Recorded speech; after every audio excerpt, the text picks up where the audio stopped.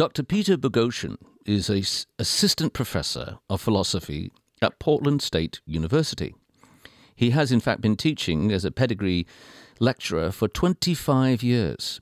His fundamental objective when he teaches is to really teach people how to think rationally, to think without prejudice, to help them be able to make their ways through seemingly intractable problems. Peter's primary research areas are really essentially related to critical thinking and moral reasoning. He has been published in USA Today, Aereo, New Statesman, Scientific American, Time Magazine, Dialogos, Counterpunch, The Philosopher's Magazine, Skeptical Inquirer, amongst many other publications. He teaches critical thinking and science and pseudoscience, and also the philosophy of education and atheism, again at Portland State University. He is also a national speaker for the Center for Inquiry and the Secular Student Alliance, and an international speaker for the Richard Dawkins Foundation for Reason and Science. Welcome. Wonderful to have you here. Would you mind very much, Dr. Boghossian, if I were to refer to you as Peter? Oh, please, that would be most preferable. Thanks. Wonderful. If you'll just allow me the license, I'm going to try and catch people up with what's been going on in your life for the last few months or year and thereabouts. Basically, Dr. Peter Boghossian, my guest, grew tired, along with his colleagues James Lindsay and Helen Pluckrose, of agenda-driven, spurious research designed simply to advance, in many cases, what he would term identity politics. Following in the footsteps of Professor Alan Sokal, who in 1996 wrote and published a bogus humanities article that was essentially a nonsense and jargon-drenched work of meaninglessness, Boghossian, along with his colleagues again, Lindsay and Pluckrose, began submitting ridiculous works to so-called scholarly academic journals. Now, 20 articles were submitted, intentionally, of extremely dubious quality in terms of academic scrutiny and rigor, and amazingly, 7 passed peer review and were accepted. These approved works included a feminist-oriented revision of Adolf Hitler's Mein Kampf, and an article declaring that dog parks are rape-condoning spaces. This later work significantly won recognition, and moreover was granted a position of excellence and published by Gender, Place and Culture magazine. Now, it was Gillian McClare, a reporter at the Wall Street Journal, who became suspicious, and that blew the lid. The Chronicle of Higher Education ran a small, forum addressing this issue, and as a consequence, my guest's job has been, somewhat in a dubious state of its own, because he may not be able to continue. At least that's the intent as read by some. You see, Portland State University now seems positioned to sanction Dr. Boghossian for daring to declare, like the proverbial emperor, that some social science scholars have no clothes. Welcome again. How did you get into this? What was your academic background initially? Thanks. I appreciate that. One quick clarification on that wonderful introduction. So we wrote 20 total papers, and 7 of them were published or accepted. We had 7 more in the pipeline when we got caught, basically, by the Wall Street Journal. Okay, so there could have been 14 very easily. There could have been. In fact, many of those were days away from being accepted for publication, being accepted. So we could have had up to 14, and I don't know what happened. So to answer your question, how did I get into this?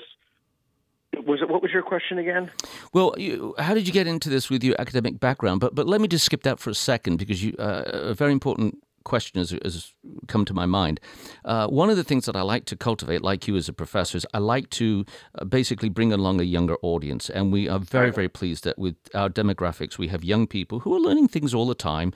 We also have an older, more sophisticated audience. But for my younger audience, would you explain the difference, please, between an academic journal article versus a regular article? Absolutely. Absolutely. Great question. So when you publish in an academic article, it's called a peer-reviewed article. And the peer-reviewed process is when your peers, when colleagues who have an expertise in the area read it and say, okay, this is good, this is not good, this needs work, and then it's accepted into the broader canon of knowledge. And when that gets accepted, we call that knowledge. So a peer-reviewed article, usually for professors to get tenure, which is a job for life, they have to publish one a year in general in the humanities for 7 years, and then they receive tenure.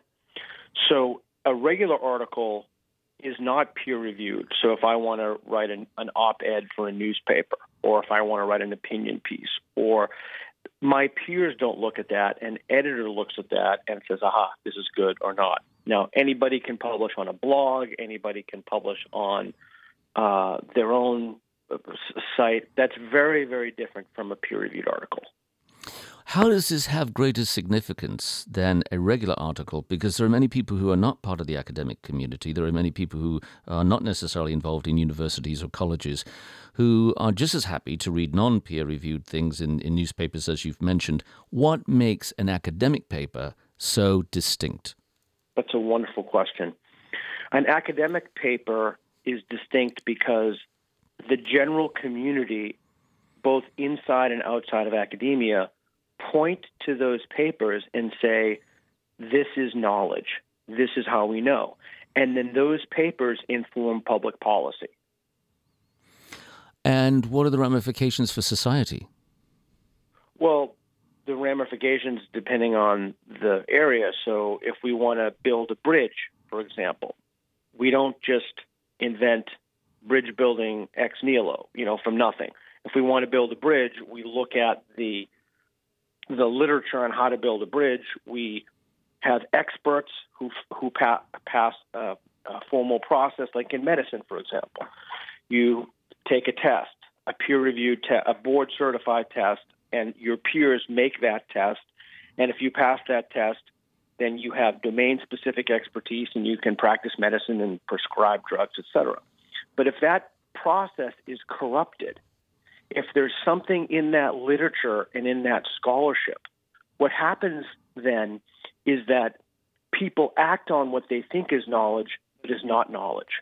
So they do what they think is in their own best interest, in their best interest of their communities, but it is not. They've been led astray. So over time, we've come to trust the peer review process is something we can rely upon, that if it is in a peer-reviewed journal, it is knowledge. I can rely upon this. I can use whatever this set of facts is or whatever is reported, and I can use this to make a better life. I can construct conditions outside of myself that bring myself and my community closer to flourishing, closer to my own well-being. But if the process is corrupted, then you're doing something that you think is in your own best interest, but it is not. So it's agenda-driven, is your argument?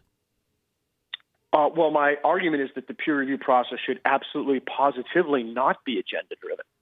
The peer review process should be something that we can rely upon to be neutral. For example, global climate change is a great example. The science is very complicated, so we need to be able to trust those journals, and we need to be able to trust the articles that come out of those journals. Now, the public policy decisions that are made on the basis of that is obviously agenda-driven. But the science should never be agenda-driven. Well, with your colleague, Helen Pluckrose, who's also the editor of Aereo magazine, you submitted an article explaining what you had done, and you said, all of you, we had become fluent in its language, meaning this pseudo, if you will, social science and its customs. What is part of that language?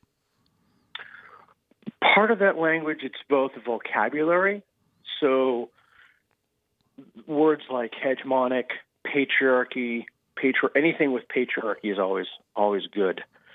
There are certain terms that they use, but more than the vocabulary, it's that certain conclusions are acceptable and far more likely to be published. For example, men are bad, white men are bad, heterosexuality is problematic. Oh, that's another great word, problematic. Everything is problematic. So if you want to figure out how to write a paper in grievance studies, you just find things that you do in life and then problematize them. So you can't just be that you go to the dog park. There has to be some kind of a problem there. So you problematize it as a petri dish for rape culture, canine rape culture. So I'm sorry, go ahead. No, I stepped on you. Please continue. Well, you asked about the language. The language is that the papers all forwarded a conclusion, and the conclusion was to somehow problematize something, and then we dressed it up in fancy words, and we cited the literature that was already there, and we made a problem out of something, and then that problem was in alignment, or it comported with ideas, ideological agendas that they already have. Whiteness, maleness. Putting in one of our papers, it was putting white heterosexual men in college classrooms on the floor in chains as a form of experiential reparations. So, and then prioritizing their emails and not answering their emails, etc. So you find a problem, or you make a problem out of something that's not there, and then you dress it up. Now, many people listening to this program would assume, and would accuse you at least, of being right-wing, conservative, Republican. But in fact, you declare quite the opposite, both you and your colleagues. You are not conservative at all, are you? No, I'm a liberal. I've never voted for a Republican in my life. And I think that this is a form of tribalism that we saw. I wrote a book, A Manual for Creating Atheists, and was very involved in the new atheist movement. And I was always attacked by many on the right as being a liberal, and now that I've attacked those whose moral impulses I share, but the rigor of how they got to their conclusions I do not share, and that's putting it most charitably. Now I'm all of a sudden a conservative. This is not about being a liberal or being a conservative. It's about bodies of knowledge that we need to rely upon so that we can construct better lives.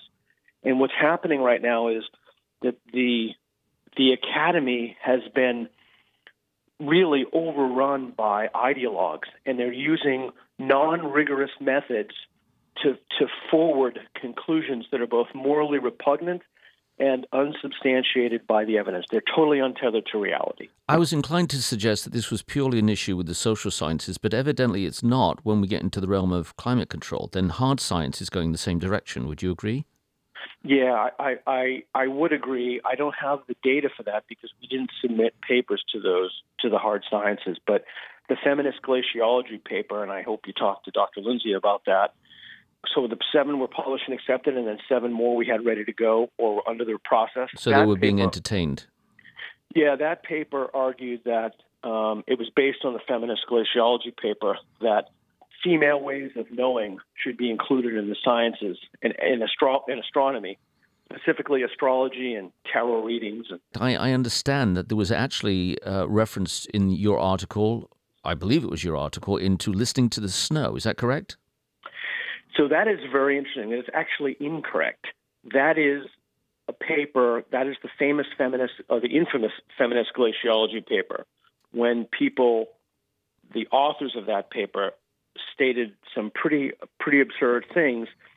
And again, the problem is that if you can't differentiate bogus scholarship from actual scholarship, that's a problem. So we modeled that paper when we argued that there should be female ways of knowing for astronomy. So we should include witchcraft and horoscope readings. And the reviewers' comments, which we posted online, they were very encouraging. And that paper would have been resubmitted for publication. They had requested it several times before the Wall Street Journal caught us. So the problem is that the sciences have also been corrupted by this. It's just the zeitgeist. It's the spirit of the times. And the spirit of the times is that there are the traditional ways that we have come to knowledge are masculine, colonialist, etc., and they need to be disrupted. And that concept of disruption is very, very popular in their literature. It's pervasive throughout their literature. So any paper that disrupts a way of knowing, specifically as male, Western, or colonialist, has an increased likelihood of getting accepted, to say the least. That didn't actually come up the way I wanted it to, but more or less that's it. You wrote collectively, while our papers are all outlandish or intentionally broken in significant ways, it is important to recognize that they blend in almost perfectly with others in disciplines. You also go on to write later, we also needed to write papers that took risks to test certain hypotheses, such as the fact that the acceptance itself makes a statement about the problem we're studying. In other words, it was a necessary maneuver for you to do this to, in fact, prove how ridiculous the state of things or affairs have gotten in academia. And then you are chastised and attacked for it. What is your standing right now with your own university, the Portland State University, at this moment? Well, the formal investigation, I was found guilty of not going to the Institutional Review Board.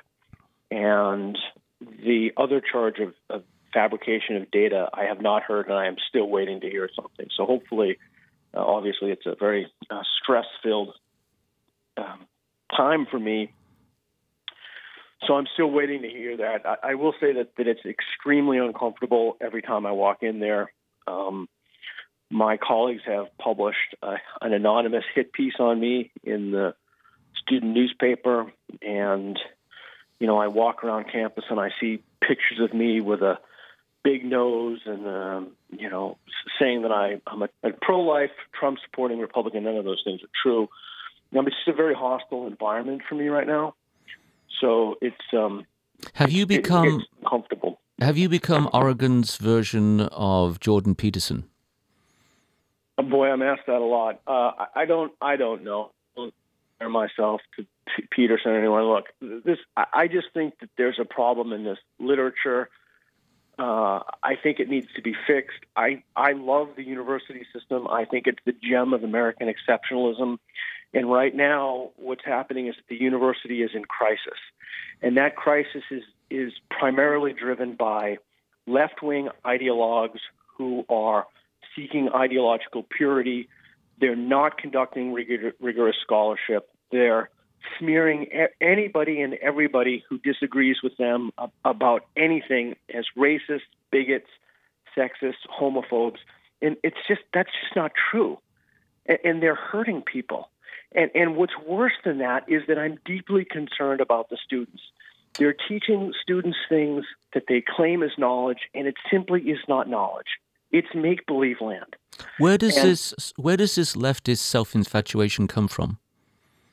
Well, I just tweeted out a piece about that today. Part of it, it's that there aren't that many conservatives left in the university, and if they are, they're certainly not going to come out about it. So, first they came to the conservatives, and then they came to the moderates, and now they're after the liberals. So, of which you consider yourself most ardently to be a liberal? Absolutely. Okay. I check all the boxes for that. So the problem is that there's a death of nuance in the universities. So students never really hear the other side of the issue. They never really hear the other side of whatever the moral issue is. And I've been told in no uncertain terms when I've been brought up on violations by the university that I'm not to render my opinion about certain protected classes, for example. To that I responded, well, what should I do if I'm asked my opinion about slavery? Right? So there are entire wings of university architecture that are dedicated to an activist agenda. But if somebody presents a side of an issue that they don't like, then they will weaponize the mechanisms of the university against you to silence you. So what happened to the free speech movement of Berkeley of the early 60s? How did we get to this anathema? I don't know the answer to your question. I think part of it has to do with we have eliminated diverse voices, but specifically conservative voices, because liberals, academics in general, tend to fall on the left. But I think that the problem is far, far deeper than that. It's a very, very complicated problem. Well, do you actually think that it's that academics tend to fall on the left, or is it just merely that academics who are on the right can't get hired? I think that may be part of it. I don't know. I don't know the genealogy of how we got into this catastrophe. But I do know that unless these disciplines fix themselves, the problem is only going to get worse. So, for example, if you did this, if we did this to civil engineers about bridge building, I don't think it's possible that we could have done it. But if we did and we slipped papers by them, then I think they would have thanked us. In fact, we were just at a conference in Dresden, Germany, and many people were most emphatic that we should try to get our papers in their journals, because if we did, they said that there's a problem and they'd have to fix it. That is exactly the opposite attitude of what I've encountered. It's not, oh, thanks, you've pointed out our problem. It's to smear me as a racist or a homophobe, to attack my motivations, to say that I'm unethical, to claim that the journal editors are human subjects, which is a bizarre way of looking at the problem. Instead of being honest about the nature of the problem, it's to attack the person who tries to point out the problem. And the consequence for that is that the whole institution of knowledge production becomes jeopardized. Have you confronted persons with reasoned data, legitimate data, and had anyone who would describe themselves as left or progressive acknowledge that the information you presented is orthodox and correct, and then has subsequently amended their thinking as a result, or has that never happened? That's a great question. So a few things. We've had people, to my utter astonishment, actually defend the papers. So, one of the papers that we wrote was Fat Bodybuilding, that claimed that there should be a category in professional bodybuilding called fat bodybuilding, where fat people, they don't use the word obesity because they think obesity is a medicalized narrative. So they think that we argue that fat people should go and display their rolls of fat on stage with competitive bodybuilders because it's just another tissue. And we had people who think this is a great idea. So how can you reason with that? Yes. So what are some of the examples of the most absurd things that you've seen being expected to be entertained? Well, that men should insert foreign objects into their rectums to remediate transphobia, as if there were any kind of a relationship between that activity and one's attitude about trans people. But the other thing is that paper was accepted for publication, but it had a very, very small n, the number of people it allegedly interviewed to come to that conclusion. So even if one accepts that utterly absurd conclusion, was this one of your fake papers you're talking about, or somebody else's?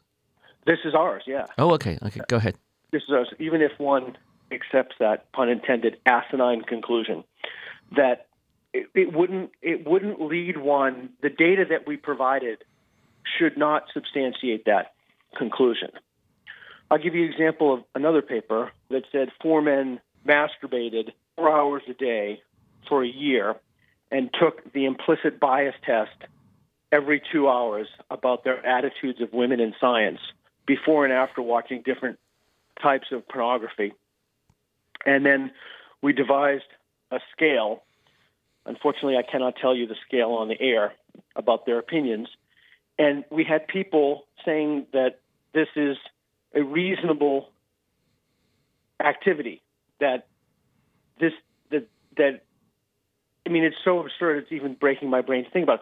We had people argue that it would be reasonable for people to engage in thousands of hours of masturbation and take the implicit bias test about women in science every 2 hours for a year.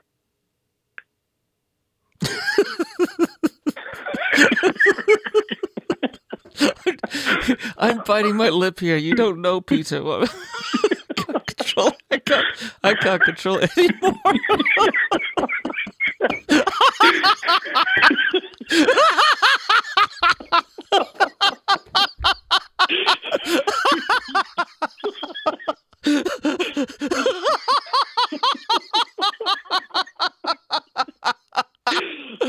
Oh my gosh. Oh gosh. Oh, okay.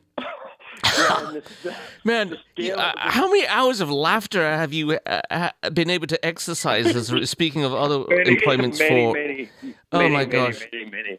And the thing that we didn't really tell anybody, that that really hasn't come out yet is that all the people who have been fucking with me for years about this because I question their orthodoxy, we cited all their papers in our papers.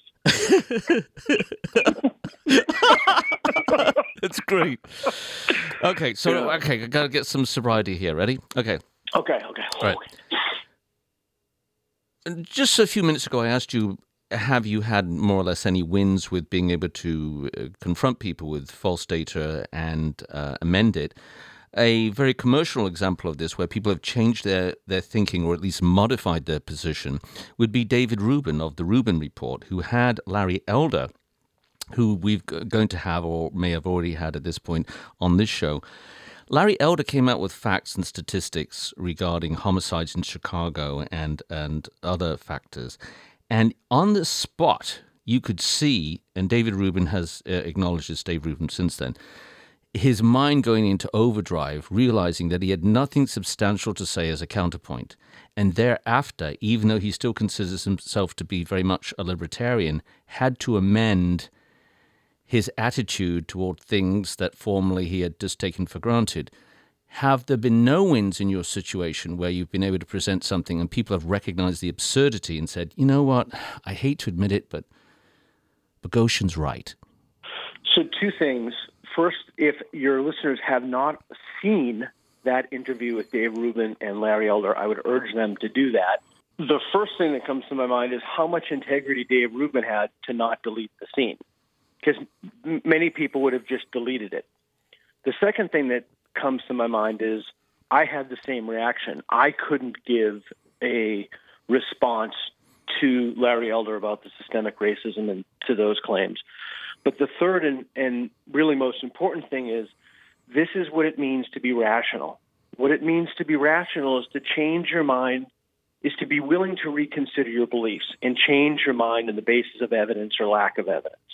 And so what Rubin did subsequent to that, I would argue, is just become more rational, right? In the Gorgias, Plato says that it is better to be refuted than to refute. He says that's the greater gain of the two. And so we have lost something in our culture that's so ideologically driven, and the thing that we've lost is a willingness to change our minds about something. Years ago, Pete Townsend of The Who wrote a rock musical called Tommy, which you no doubt are familiar with. And there is a recurring verse which goes, "We're not going to take it, bum bum ba-dum dum, we're not going to take it."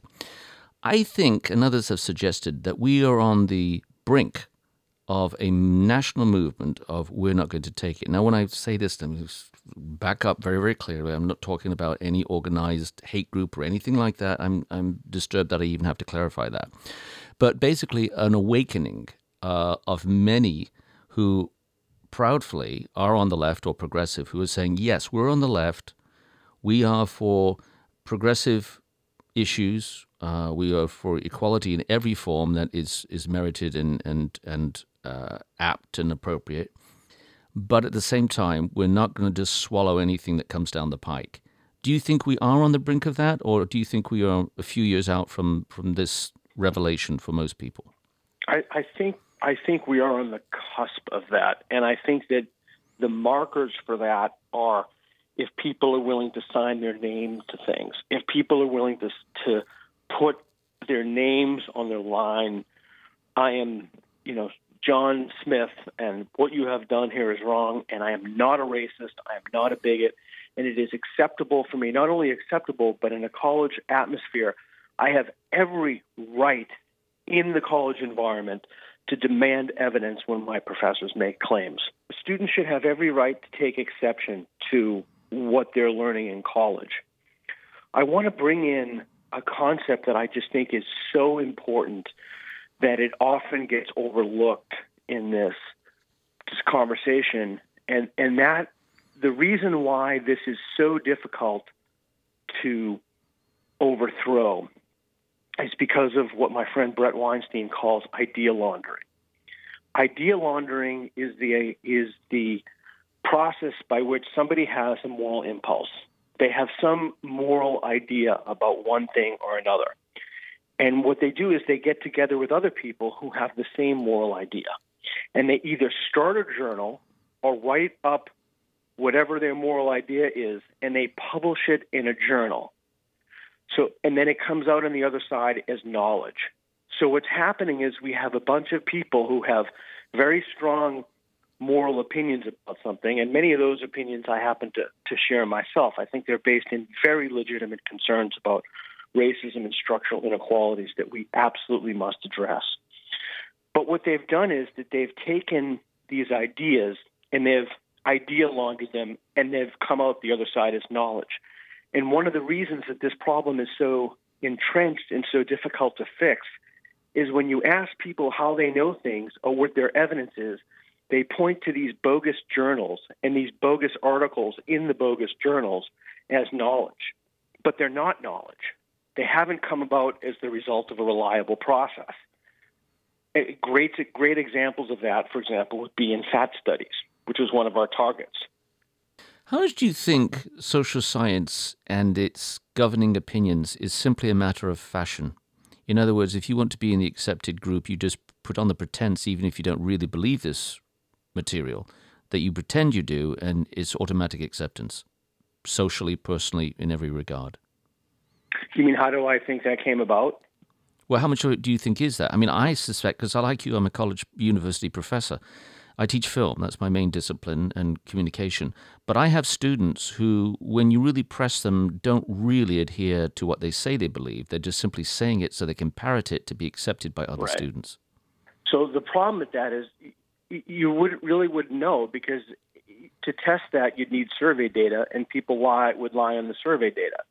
I think a lot of it is to fit in a culture. A lot of it is a kind of evangelism. And a lot of it is really, frankly, we've created a climate of fear on our college campuses. And that climate of fear is that when people are afraid to say what they believe. And the problem is that it's not only that the university professors buy into that, it's that many administrators buy into that. And there are institutions that can be weaponized, like bias response teams, that if people step out of line, the consequence of that is that they get reported. And those reports are held at the police station by the police.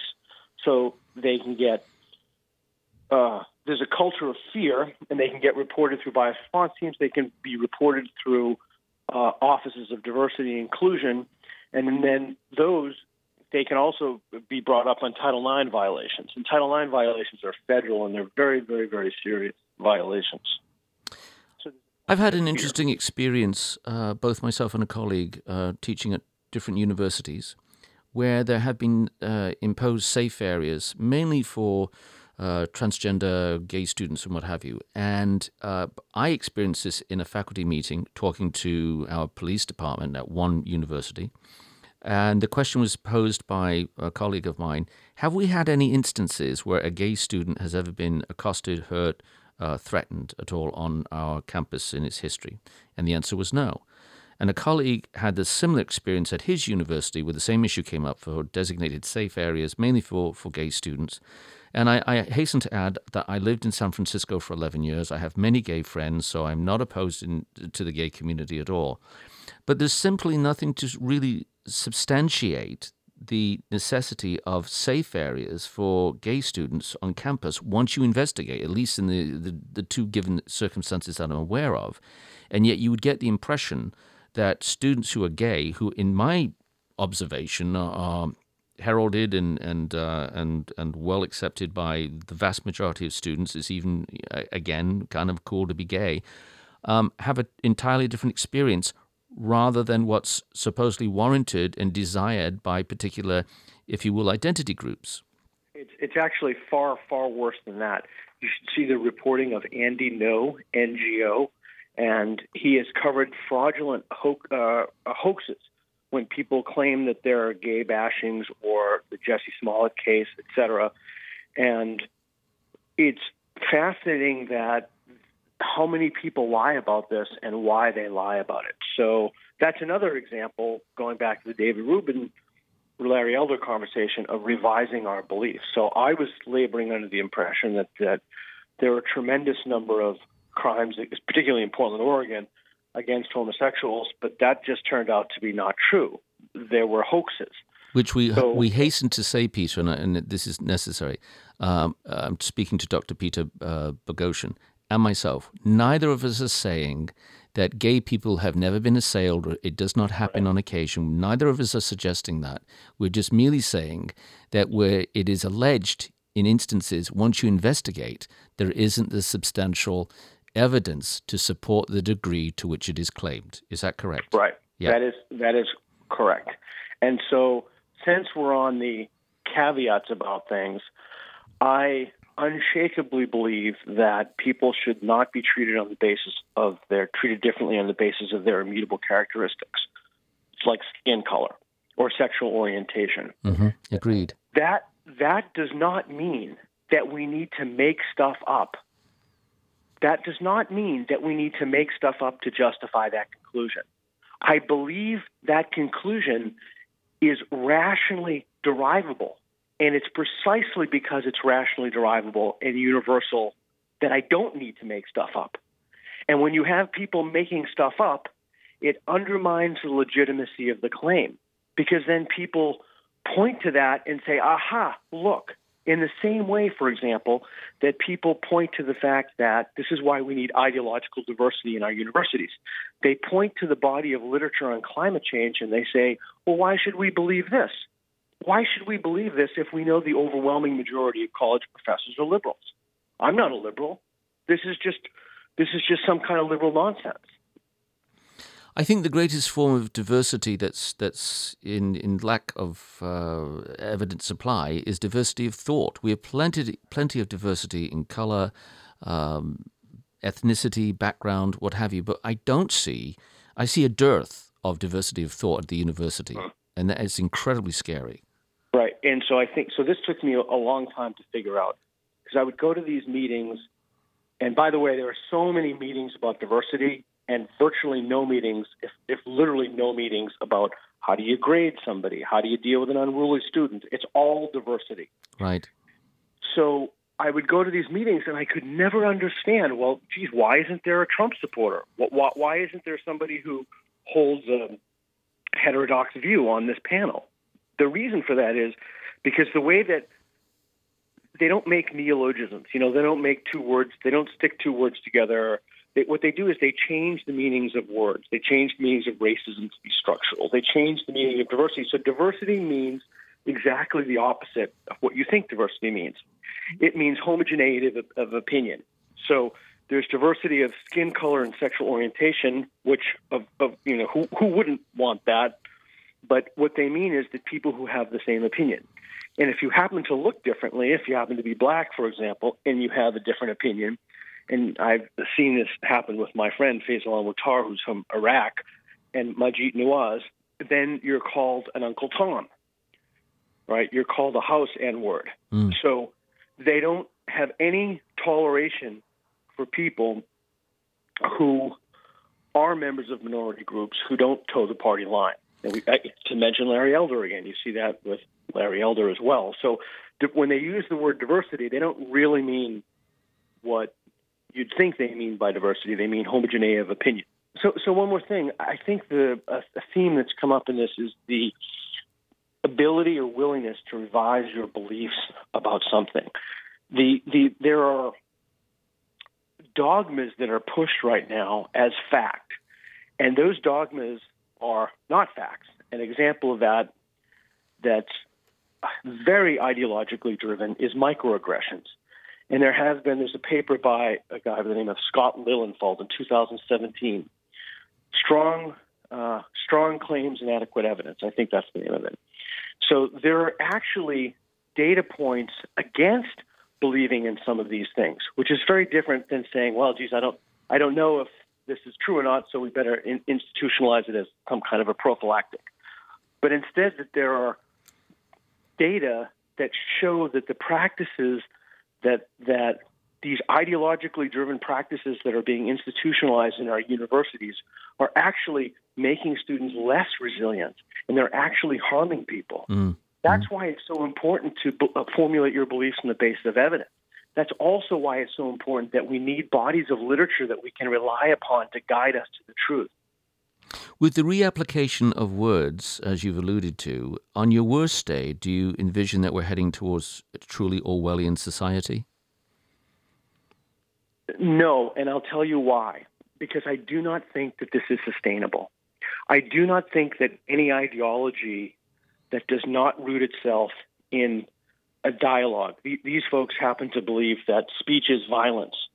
And when you believe that I think that far before this comes about, I mean, it's already rather Orwellian and dystopian, but if you mean it in the true sense of Orwellian and dystopian, I don't see that as happening. I do not see this ideology as capable of sustaining itself. I think it will burn itself out, and the reason is because it's not rationally derivable, and there's simply too much evidence against the claims that are made. You are listening to Watching America. I'm your host, Dr. Alan Campbell, and it has been my utter delight to have as our special guest Dr. Peter Boghossian. Dr. Peter Boghossian, along with two of his colleagues, have set about to expose the fake premises often employed in bogus articles published in supposedly scholarly academic journals that have a specific endpoint in mind, usually advancing identity politics and social agendas which are more or less based on an intended outcome than evidence to substantiate.